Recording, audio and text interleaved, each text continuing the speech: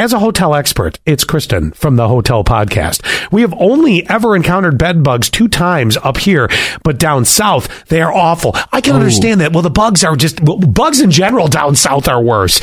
So that's good to know. This all comes from the fact that they say you should never put your suitcase on the bed in a hotel room, which I am the immediate offender of doing. The minute I wheel it in, it goes right in there. And then 2243, they gave us a good everyone.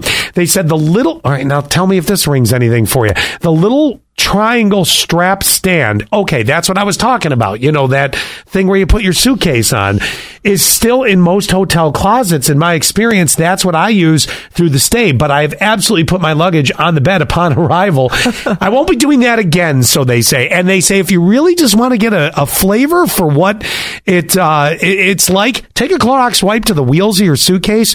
You'll be officially grossed out. By the way, hi to 7294, first time texter to the show. And it's Melanie, and I'm glad you're here with us. That's great. Oh, and here's 6059. Is the podcast at least 30 minutes long? 6059. I'm sorry if the length of whatever the experience is not up to par for you. I'll do my best to make sure it's at least 30 minutes. A little inside joke there. But at any rate, yes, I think it's 30 minutes long today. 7940, they said, good all. Well, that's a whole new greeting instead of good everyone. They said, good all. My daughter used to dance. We were at a hotel owned, I'm sure, by a certain nationality. Okay, we'll leave it there. I laid in bed. I could smell the oil from a certain somebody. Oh, what? That's gross. I never moved so fast out of bed in my life. I got up and quickly called the desk. Ugh. And that's not even the suitcase on the bed. Ooh, that's nasty. Thank you for that. Appreciate it. That's going to stay with us. Thank God I'm not staying in a hotel tonight.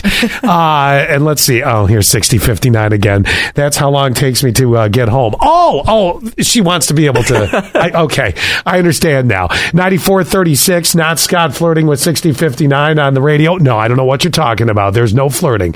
We're just well behaved or misbehaving. Let's see here. What else we have going on that I want to share with you guys? Here's something random for you that I didn't know. So you know how we have the Hanukkah song. By the way, Hanukkah starts in about another week and a half, if I'm not mistaken, for our Jewish friends. But you know how Adam Sandler did the multiple versions of the Hanukkah song. Yes. You do know there's like 6 versions of this. Well, no, not that many. I think there's 4. But the original is still the original. Second one is right up there with the original. It starts to taper off a little bit there. Did you know Adam Sandler jokingly gets called the Mariah Carey of Hanukkah, which is really funny because his famous The Hanukkah song, and he told this to Access Hollywood, he almost didn't sing it on Saturday Night Live. You think about the iconic moment that is. You're going to die when you find out who it is. If it comes on the radio and I hear it, I get excited. That's still awesome. When I wrote that week on Saturday Night Live, Rosanne Barr was the host, and they were talking about Rosanne singing it, and she was nice enough to say, no, I'll let Adam do that. That's he wrote it. That's his song. Roseanne Barr almost sang the Hanukkah song. Now, I'm not going to lie. I wouldn't mind hearing a version with her. With Adam. Even. Yeah, that would be kind of funny. But yeah, how the world almost changed right in front of our eyes.